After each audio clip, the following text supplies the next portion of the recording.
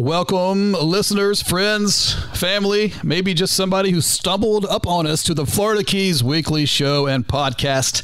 I'm Brett Myers, your host, and I am looking forward to a great interview today. At least the person I'm interviewing is great and fun in spite of me, but I'm going to take us to him, and I think you're going to enjoy it. We have an incredible guest from all walks of life, all kinds of talents on this show, but this one's going to be very unique. Before we talk to him and I tell you more about him and this person, I do want to say some thank yous to, first of all, our listeners in Radio Land, WKWF, AM 1600 and FM 103.3 here locally in the Florida Keys and throughout the world. Thank you for listening in, especially you early morning risers who hear this.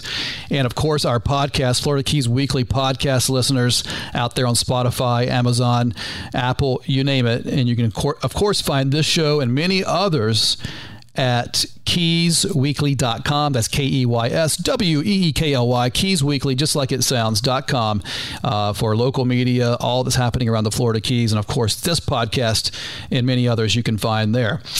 Today's show is brought to you by Overseas Media Group, OMG, locally owned and operated in the Florida Keys. They produce everything from websites, digital content, social media, SEO, you name it, all the good stuff that your business needs. The great thing about those guys, they come to you with a world of expertise, all the stuff that you need, but they can also bring the local service that you expect when you need that call back and that turnaround time done. So Overseas Media Group, OMG, thank you for being a part of this show. And we are going to get ready to introduce our guest. I'll tell you a little bit about him before he calls in. He is none other than Tom Everhart, the artist Tom Everhart. Some of you know exactly who that is. Some of you are going to need to Google it and say, oh, I know who that is. Tom is the only licensed and authorized artist to be able to reproduce and produce Peanuts strip art and Peanuts, Charlie Brown, the whole gang artwork here in the United States and globally and beyond. He started special projects for Charles Schulz in New York and Tokyo. He's been featured in the White House. Of course, we've all seen those MetLife campaigns and commercials. That was all his artwork. And he, again, as I said, he's the only artist authorized and educated by Schulz to draw the actual Schulz line, which is pretty amazing when you think about the power of the Peanuts and the influence and the visibility it has just here in the United States and the world. Everhart continues to lecture around the world on the artwork of Charles Schulz, and he communicates that unique collaborative relationship that he had with him as a cartoonist and a painter, and that's really what he has dedicated his life to today and continues to do. One of the reasons we're having him on the show today is our great friends over at Ocean Blue Galleries here in Key West, just an incredible gallery. And if you've been there before, you've stopped in, you've seen Everhart's work with the Peanuts line, and you've seen the unique way he goes about that, and they just do a great job at that studio with his work and others. But here's what's really cool. If you're listening to this ahead of time, and if you're not, that's okay too. It's going to be a great interview. I can't wait to talk to him. But if you're listening to this Friday, March 10th and Saturday, March 11th from 7 to 9 p.m. down at Ocean Blue Galleries, that's March 10th and 11th, Ocean Blue Galleries, 7 to 9 p.m. That's over at 109 Duval Street here in Key West where our studios are at. Everhart will be there. It's just going to be an incredible opportunity.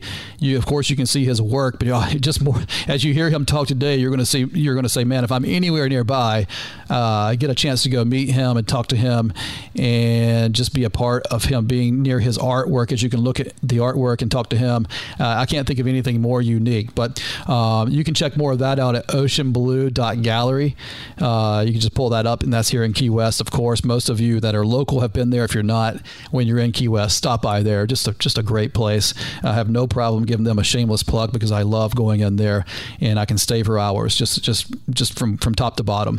So back to Everhart.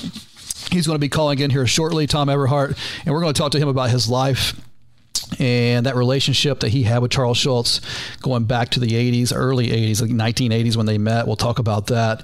talk about where he's been featured, talk about some of the inspirations he's had over the years to continue this legacy and really make some of it his own. And we'll go from there. So I'm waiting on the call. It looks like he's calling in right now. So folks, without further ado, the endearing, the amazing Tom Everhart, artist, is here with us, and he's calling in to the Florida Keys Weekly Show.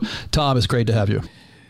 So joining us now on the Florida Keys Weekly Podcast and Show, as I just mentioned, the endearing, none other, the legendary artist, Tom Everhart. He is here with us on the phone. Tom, just an honor and a privilege to have you come on the show, particularly as you get here to Key West and get ready for your event there at Ocean Blue Galleries. Tom, thanks for being here. Oh, my pleasure. Absolutely.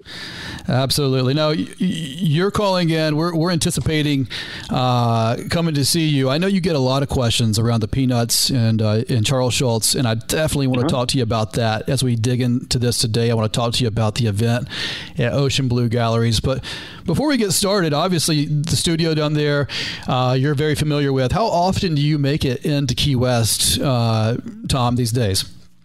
It's interesting. I haven't been to Key West in about 26 years, so I'm fascinated. I'm fascinated to see the changes because I hear abundance of changes from friends who talk about it. That is incredible. So 26 years ago was your last time here, because you're so prominent here with your artwork at Ocean Blue Galleries, of course, and I know you're all over the globe, and we'll talk about that. But man, 26 years. Do you remember what you did last time you were here in Key West?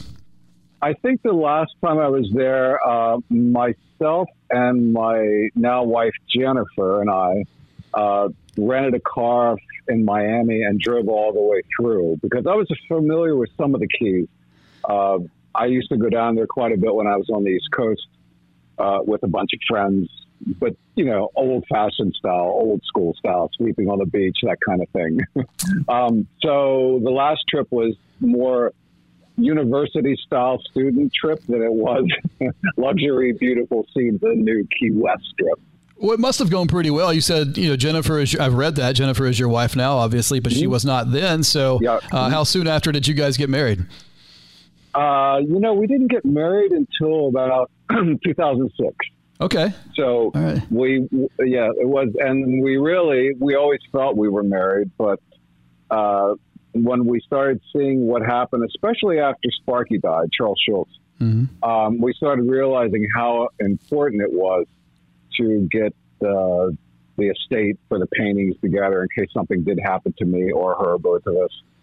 And we found that legally it was more beneficial for Jenny and I to be married than it was not to be.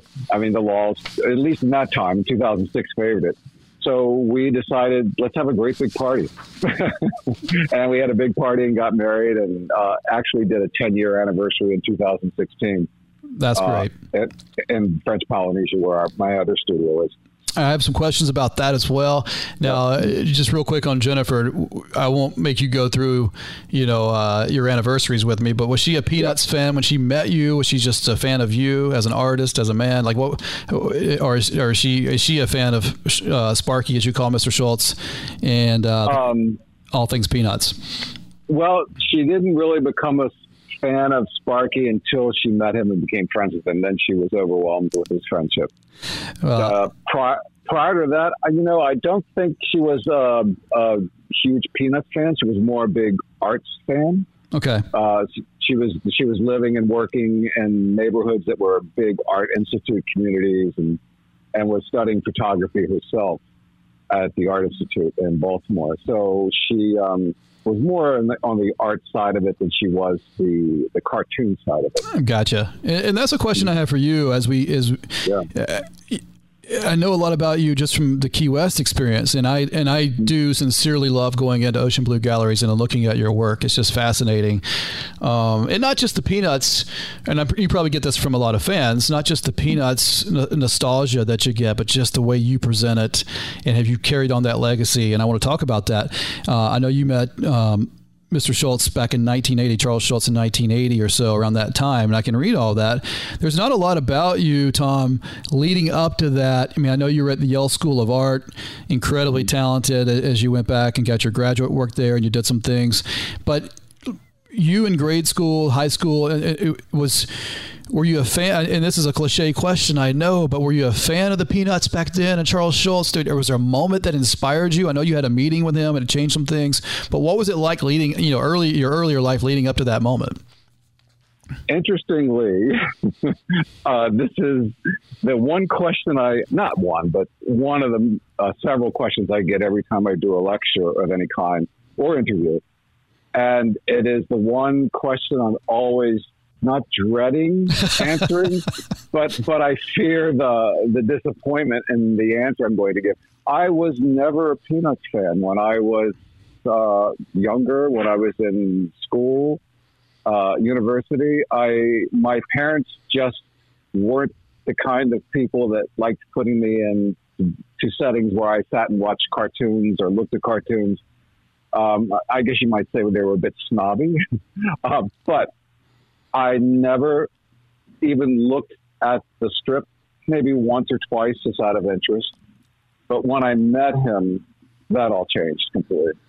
Well, and and with respect to you, I guess you get this a lot. And I thought about this as I was preparing to speak with you, Tom. And we're with Tom Everhart, the legendary artist who is very much known for his relationship with Charles Schulz, and the only official artist that's able to carry on and create the artwork of the Peanuts.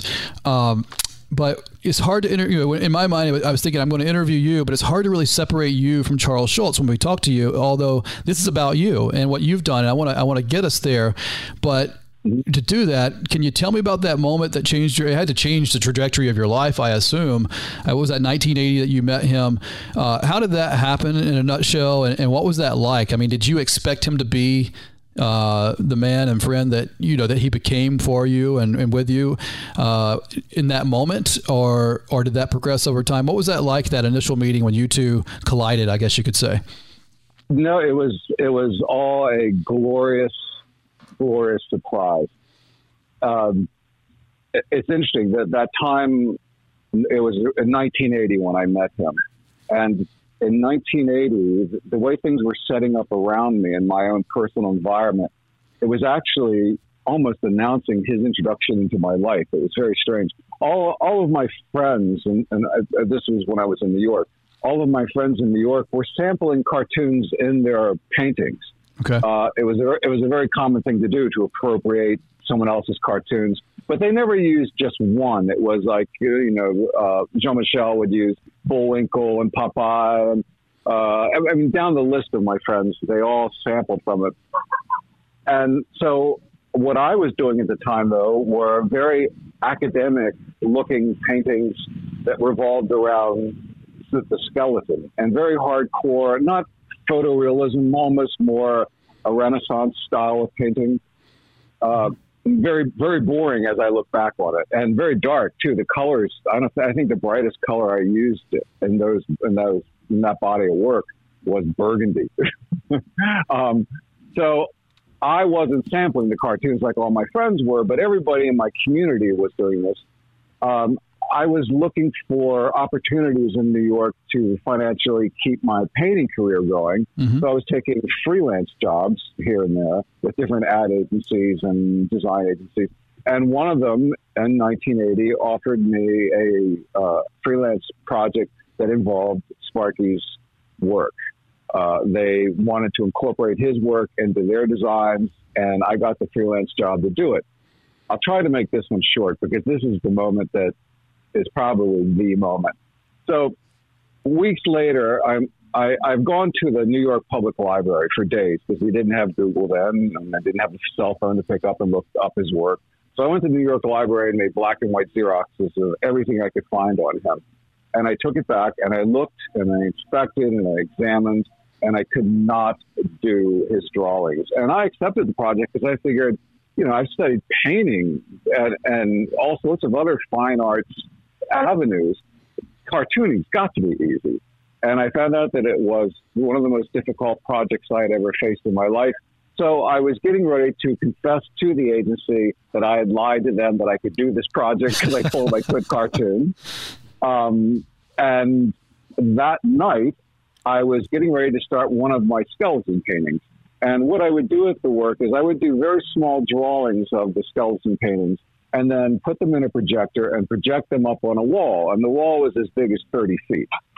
But I could make them any size. And this way I could scale the paintings to whatever size I wanted. Well, I stuck one of the drawings into the projector, and it filled the entire 30-foot wall. And it was just all these beautiful black and white drawings and lines, nothing that I could make out. And I could not figure out what it was. And what I had done was I was drawing on the back of his black and white Xeroxes because I didn't want to waste the paper. And I was getting ready to throw them away. And I had turned it upside down, the projector, and projected his cartoon on that 30-foot wall. And I projected one of his black and white cartoons. And once they went up to the scale of 30 feet, they translated into my language. They looked like brushstrokes. If you look very carefully, and this is something that I have pushed on so many of my art friends since 1980, to look really closely at his compositions, his line construction, his pictorial space, because it's not what you are going to expect. Yeah, I think most people, because of Disney, we see these very smooth lines, these very almost casually cooperating lines with each other, where Sparky's got these lines that just get thin and fat and organic and straight, and it looks like brushstrokes.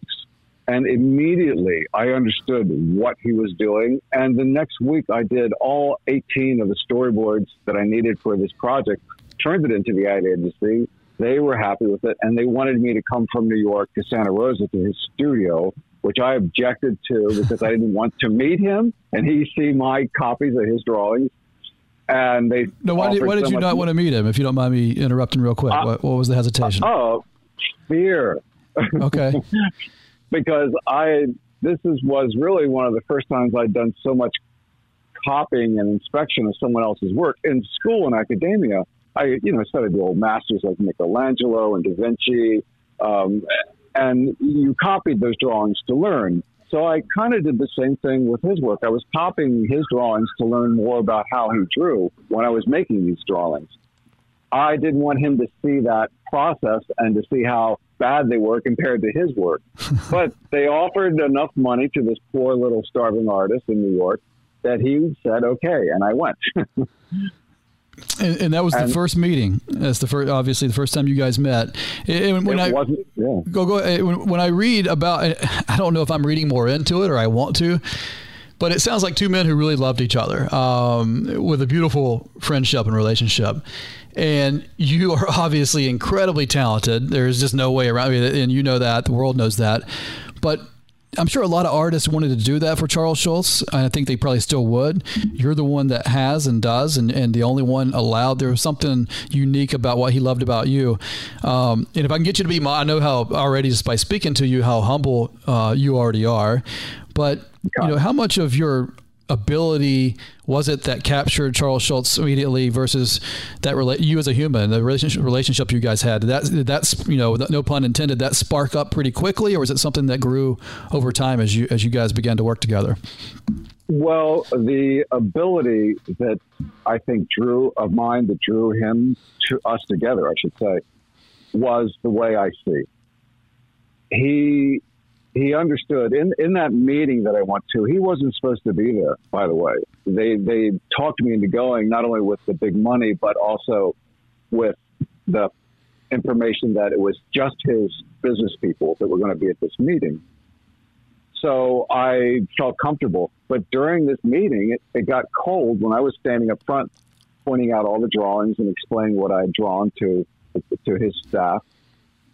And I realized why the meeting had got so cold and quiet, because he had come in and sat in the back of the room. And I remember exactly what he looked like. It's frozen into my mind, even though it was 1980. He was wearing a blue matching running suit, like a jacket and a pair of pants, and white stripes down the side. And he got up during the meeting and walked to the table, and everybody, it was like parting of the seas. Everybody stopped, didn't say a word. He looked at all the drawings, and I thought, I'm dead.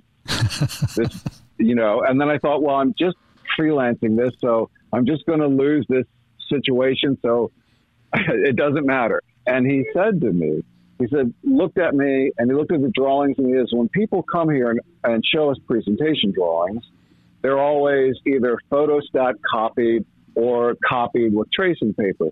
Why? I can tell you free-handed these drawings. Why didn't you copy them? And I thought this was a lecture from the teacher who was pissed off at me. Right. I was very scared. And I thought, I just got to be honest with him. What else am I going to do? Because I had like 3 seconds to answer this question. So I said to him, and I remember this word for word, I said, because I didn't want to lose the freshness of your originals. And it looked like I had set a special password to him. It just, the whole mood changed, and he took me out of the meeting, and we went into his studio, and we stayed there for the rest of the day drawing drawings of lines. For the rest of the day, for like the next couple hours, we were just drawing these lines in his studio with India ink and pen nibs, because I had never used India ink and pen nibs. It was a medium that I had never studied. This was a cartoonist medium, this India ink and these pen nibs. Okay. So I was learning things I had never touched or learned before. I even did the drawings on markers, not in pen nibs. So he knew that I had looked at his drawings close enough, like no one ever had before, to see what his line construction was doing. And I think that is what clicked our relationship. Well, so from there, with Tom Everhart, Florida Keys Weekly podcast, from there, your relationship with Charles Schulz and the work you began to produce was what, Tom? Were you back on your own and showing him things? Was he putting you to, like, for those who don't follow you as closely or know the story, just what took place in the years prior to 1980 in that moment, or after, excuse me. Yeah, so after that was, I think, very fascinating years. The next 8 years were absolutely fascinating. From 1980 to 1988, I struggled with the influence that I was getting from him and how it was influencing my own work, the skeleton paintings and the garden-type paintings that I was doing at the time. I found the work that I was doing that was mind-boring, and I found these projects that I was starting to do for him after 1980, because for about a year, from 1980 to 1981, we kept in touch a lot, either by fax. That's so funny saying that. Either by fax or FedEx, or I would go out to Santa Rosa like once a month and just visit.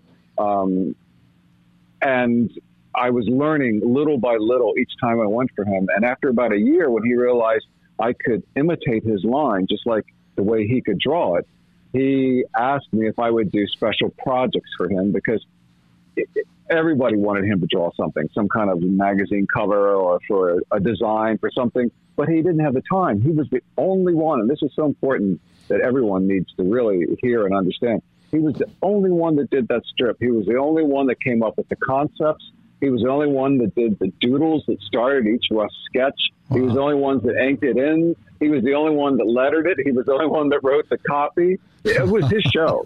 It was completely his show. And that's pretty amazing. On top of that, he was published every day for 50 years. I don't know anybody in any medium that's been published every day for 50 years. I've looked and tried to find somebody published every day for 50 years. I don't know many people that do anything for 50 years so well and successfully. That's incredible. Yeah, and it was every day. So after those, and during those 8 years, I was doing all these various projects, great projects. I mean, covers of like very popular magazines. I started off the first couple of MetLife ads that you would see the big billboards for. I remember the first time I flew into LA, in the late 80s, and there was a huge billboard as you were coming out of LAX for one of the MetLife drawings that I had done, and I took every single one of my friends to see this billboard. Was that the first time you'd seen your work like that on a billboard, or were there other things you were doing back in? Yeah, because little artists didn't get to do that, but now that I was involved in these projects, I was getting to do these really special things that I would have never had the chance to do probably before. That is just so incredible. And so that obviously ignited you doing this for Charles Schulz, and we're talking to Tom Everhart. And I know that you essentially become the only person licensed because of Mr. Schultz granting you that. You guys began that where you're the only one doing Peanuts art. But was there other people doing, when you were doing that, before all that occurred and you saw the billboard, were there other people working for him and creating art, or were you one of the few still? Yeah, they weren't actually working for him. They were working for the licensing and media group in New York, United Media. They have a pool of their own freelancers that did really competent drawings of these. And they did a lot of the drawings. But fortunately, because I was getting so close to them, I was getting the cheesier, greater projects like the magazine covers and things. The funny part was, though, during these 8 years, after the first year, I could tell that this work was influencing my own paintings. And I began to discuss this with him, and it was more in like laughter when we discussed it, like imagine paintings with this stuff in it, because you couldn't imagine at the time. And he kept saying, you really should think more about it and think more about it. And I had other artist friends who were going, oh my God, you have this opportunity and you're not doing it. But once again, let's go back to the fear. The art world would have sliced my head off if I had come out with a whole group of paintings that were just one cartoon character. At the time, it had never been done, and it had never been thought about being done. The whole idea of sampling cartoons like all my friends are doing was acceptable because it was appropriation. But what I was doing and would be doing was an appropriation because I was learning from the person who created the work that I was appropriating from. So it kind of canceled out the appropriation. And there was one other person, and he was almost the same age as Sparky. It's interesting. I was at a party at Andy Warhol's studio. This was a year before he died. He died in 87, so this was 1986. And a friend of mine had been telling him about this concept of mine about doing this work that was influenced by his work, by Schultz's work. And the first thing he said to me when I went over to shake hands with him was, you really should do this. He goes, it's such a great opportunity. And I said, well, why is it a great opportunity? Because he goes, everybody today is appropriating work from something. He goes, but because you're learning through the person that you're appropriating from, it makes you see new art in a new way. And it kind of blew my mind. I even did a painting called Andy's Tsunami that was all about that meaning, that talk. And a year later, I did start the work. Although it wasn't because of Andy's comment that I started work either, though. That is incredible. Just you having that conversation with Andy Warhol, and he's inspiring you to move forward. Yeah. And you talk about Andy saying, you're looking at it in a new way. Tom, one of the things that stuck out to me, and you can wiki this, I know, on you with other interviews. So I was looking, but a couple things stuck out across the board as I was reading about you.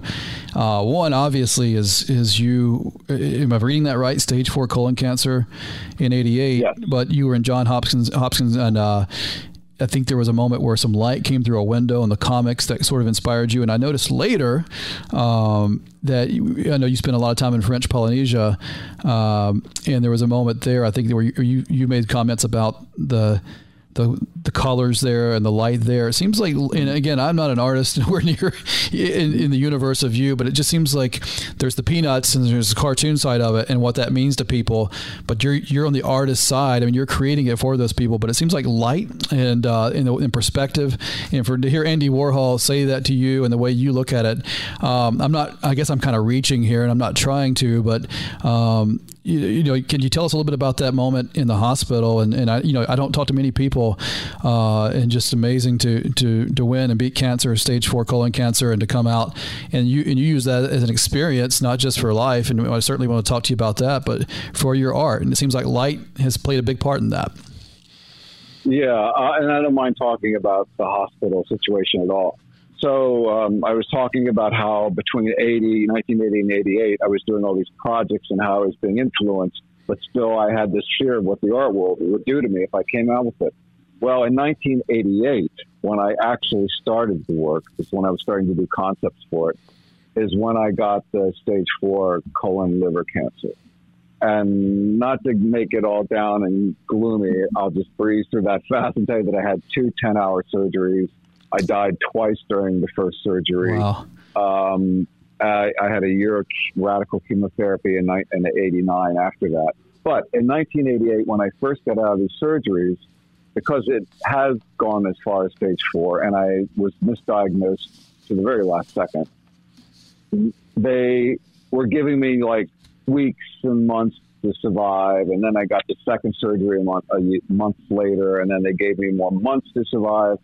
And then I got the year of the chemotherapy, and they said, nobody at Johns Hopkins University, which is where I was getting the chemotherapy, had lived past 2 years in your situation. So go out, have a beautiful life for 2 years. I mean, they were a matter of fact of it. They were basically saying 2 years at best. Mm-hmm. So all of a sudden, most people would probably cry or jump off a building. I went into a panic of glorious new vision, because all of a sudden my vision and my mind was freed up from that fear of bringing a new body of work like this into the art world, because I only had 2 years to live. What the hell did it matter if the art world wasn't going to accept what I was bringing into it? I thought for the next 2 years, I got to paint all these things really fast so I can get them out of my brain. So for 2 years, I painted like a crazy fool. And then, of course, I kept living past that, 35 years now. And Sparky and I both were realizing the whole time, like, you're still alive. This is very strange. So in 91, a few years later, he and the company I had mentioned before, United Media, arranged a agreement that allowed me to do this work for the term of my life. He was worried about, if he was gone, would somebody try to take this privilege away from me or something. So he wanted me to have legal protection. And that's how that happened. Because I was confused. I said, I don't need a legal contract. You're my friend. Right. The people in New York that you work with had all become my friends because I was doing projects for them. So they were kind to me. I was doing projects for the people in New York that Sparky wouldn't do. So all of a sudden they were able to do projects for their clients that he wouldn't do, but I could draw them just like him. And I would even sign his name just like him. Oh, wow. So they were good friends too. They were all very helpful with me. And so from there on in, I just kept doing the work for the next 35 years. That is incredible in that moment. And then, I mean, and people, we're going to be short on time, so I want to ask you a few other questions, but your body of work, I mean, at that point, did you ever dream that whether it be through these types of paintings in your line art or in the other projects you did you ever dream that, hey, I'm going to be in the Louvre and Tokyo and Rome and Venice, Chicago and so on and so on? I mean, is that something you were aspiring to? Did you ever think that would happen? And when did you know that, you said you saw that billboard when you went out to California? What's one of the coolest places? And, when did you realize that, hey, I'm doing this and this is the trajectory I'm on? And then what's one of the coolest or most unique places that, besides that billboard, that you saw your work and thought that's really neat in the world? It's interesting. Most of my art friends do have the feelings that you were just talking about making it and getting into a museum and getting into a show here and a show there. I'm grateful for all of the shows and the exhibitions and the good feedback that I've gotten. Really grateful. But I never really felt like I was making it until I realized that I was doing what I had wanted to do so badly, which was do work that I could discuss what I was thinking without the viewer knowing it right away. Huh. And that was something that I had searched for way even before I knew Sparky. I'd always wanted something like that. And this work gave me that avenue, because what I do with the influence that I got from Sparky by using his characters and his line work is it acts as a camouflage for the viewer. So when the viewer is first confronted with a painting of mine, for example, the immediate content that they come upon is Schultz looking. And so they get this, there's a familiar feeling there. And Sparky was always saying to me over and over, and something I still hear today, he would say, the really great artists of the world find a way to present something familiar from an unfamiliar angle. Huh. And that is exactly what I wanted to do, because this was something familiar, so people felt comfortable. I could have been saying, I hate war, I hate guns, or whatever I was saying, and I wasn't going to offend a viewer who was against that thinking, right, because I had captured their being in the time of the work standing in front of them. But then once they got into it and they heard the title, for example, there was a body of work I did a while back called Seasick. And there were all these paintings of all the characters with waves in front of their faces like they were getting seasick out at sea. But it was spelled S-E-E, like the way you see. So it was really about the things that make me sick to see. Oh, okay. But you would have never known that. You would have just thought, oh, this is fun. The characters are floating in water. And it was all about things in the world that I objected to seeing, that I couldn't ignore and had to put into work. But as I said before, I didn't want the immediate content to turn off the viewer. I wanted to draw them in first and then let them play with whether they wanted to stay with this work or not, because it was about something maybe they didn't agree with. And I got to do that, and that's when I felt like I was making it. Okay. Well, and you have, and you did make it, so I've got to be very respectful to your time. I'm going to go over, but a couple extra questions here. And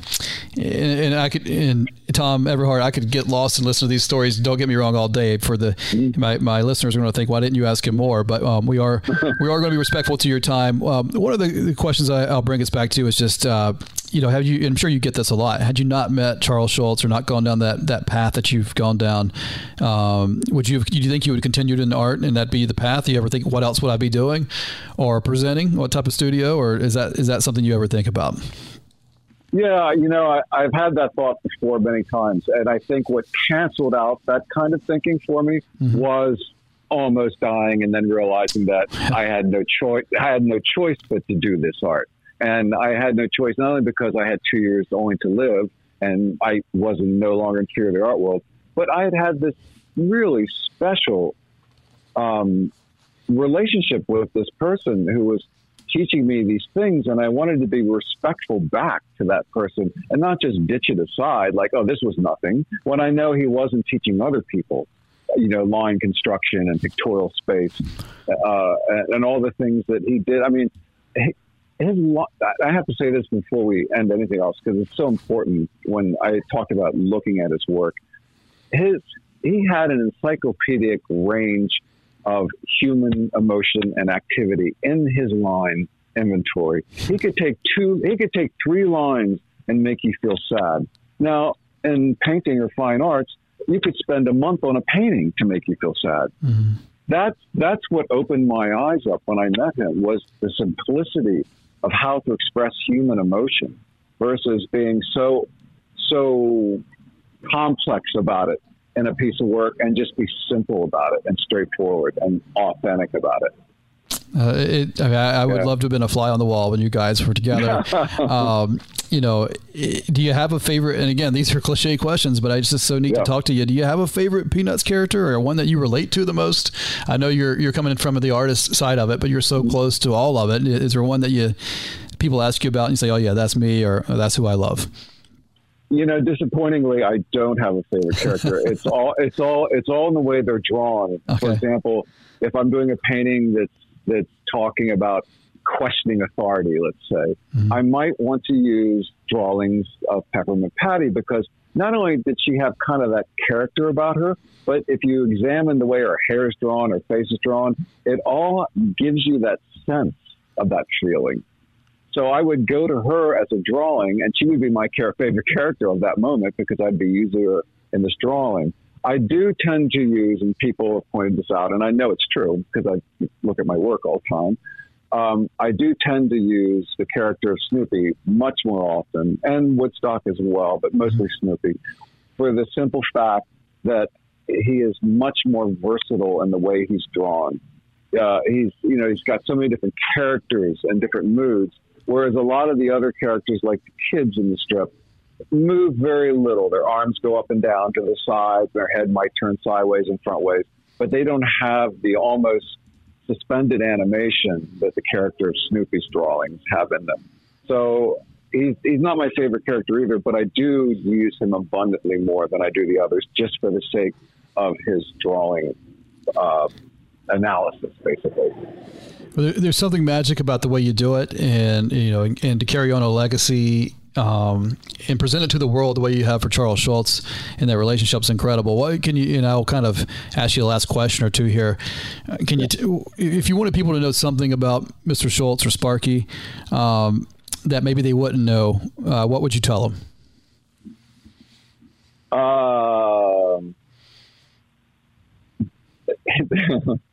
He was probably one of the most different people I knew, because my circle of friends were these fine artists, from places like urban areas like New York and LA. And I lived in London for a while, Paris for a while. So I was always in these urban settings, where Sparky had moved out to Santa Rosa and to the whole Napa Valley area, where it's much more rural and country. And he's much more simple. And I enjoyed that so much over all my other friends, because he was just authentic and honest. One of the things that you can find quotes for him, if you really read a lot about him, is that he said one of the most important things in making his work was that he didn't offend anyone. And I found that really interesting, because I don't know any artist who care about if they're offending anyone or not. Right. in any art form, dance or theater, they're making their work, but they don't have that consideration in their thought that they don't want to offend someone. And we're talking, he started doing this work in 1950. We're not talking about today's woke thinking. I mean, he didn't want to offend anyone. And that was something I found very special. But if you were with him at a function, a party or a convention or something like that out in a social setting, he did have a sharp wit. And my wife Jennifer says this all the time, that if every once in a while he might say to someone, you really need to lose 15 pounds. And then he would go on to something else. And I don't know if he thought that was offending him or not, but he did have that wit. But in his strip, if you think about it, it's him talking to the viewer. Mm-hmm. He knew how to talk to people, and that was part of not offending someone. He had to have known to talk to people, because he did it, like I said before, every day for 50 years. He talked to you. Yeah. So he knew how to talk to people, and he was that way. I was talking about how he was in public. He was also that way in public, besides just having a sharp wit. He knew if somebody had a certain interest, he knew how to talk to them. He knew how to talk to a group of golfers different than he would talk to me. Huh. He just had a knowledge how to address a person and thus a viewer to his strip. Well, I think the book I'll read, if you guys do it, is your relationship with him and those times. I mean, it's more than just you carrying on that legacy and your talent and the way you do it. The last question I'll ask Tom Everhart here, who I'm just so thankful to have on the show. It's been so fun. And we're getting ready, Tom, for your show here at Ocean Blue Galleries, Key West. That's such a great place. March 10th and 11th, both those evenings, 7 to 9 p.m. And people will get a chance to see you and chat with you there and bug you with the questions that I'm asking you here. But I know people are very excited to see you. I know how much you do in the communities like this that your presence is in, your artwork is in. I know you've donated recently to the SPCA and how much that meant to that organization here. Yeah. And those things, it just goes so far. And you don't have to do that. Yeah. I mean, you are who you are and you do it. Yeah. So when people come into Ocean Blue Galleries this weekend, they're going to see a lot of your artwork. Of course, they can go to everhartstudios.com. Is that correct, Tom? That's the correct website, everhartstudios.com, and and see some things. They come in there and look at your artwork. They see this unique, again, I'm just such a layman novice here, but it's like Andy Warhol meets this amazing inspiration with the Peanuts. Just an incredible artwork. How long does it take you to produce one piece? And then anything they should be looking for there that maybe they wouldn't recognize or know when they come in to the Ocean Blue Galleries this weekend? It's unfortunate that we're doing this by phone and you're not in my studio, because it would be easier to understand that I work on usually anywhere from 25 to 50 pieces at one time. Wow. I have two giant kind of basketball court floors that I work in, and one floor I work on 12 and 20-foot pieces, and another floor I work on like 6-foot pieces. So I'm constantly working on a large group of work. So it's difficult to say how long one piece has taken because I'm working on other pieces alongside that one piece. That's incredible. I could guess and say there's been pieces that have come out in a week, and there's pieces that have come out in a year. Okay, all right, and you're still actively always working on pieces. It's not like you're taking a break or hiatus from it. 7 days a week. Yeah. That's incredible. Yes. Yeah, 7 days a week. Yeah, I work every day. Well, Tom Everhart, I've totally extended my time with you. I'm going to be down this weekend to say hello. I can't wait to see you and check out the work. I can't wait to see you too. And thank you for doing this. Thanks so much. No, my pleasure. Thank you. All right. We're looking forward to having you in Key West. Tom Everhart, Ocean Blue Galleries, Key West, March 10th and 11th. This weekend, 7 to 9 p.m. Once in a lifetime opportunity to go down and meet you. Again, thank you, and we'll look forward to having you in Key West. Thank you so much. Very kind.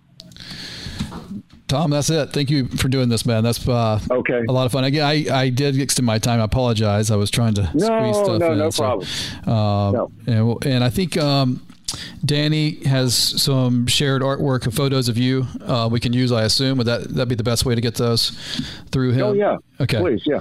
I'll reach out to him. All right. Yeah. I'm going to let you get back to it. I've kept you. Thank you. Okay, and we'll talk to you soon, Tom. Thanks so much. Okay, bro. Thank you. Bye-bye. Bye-bye.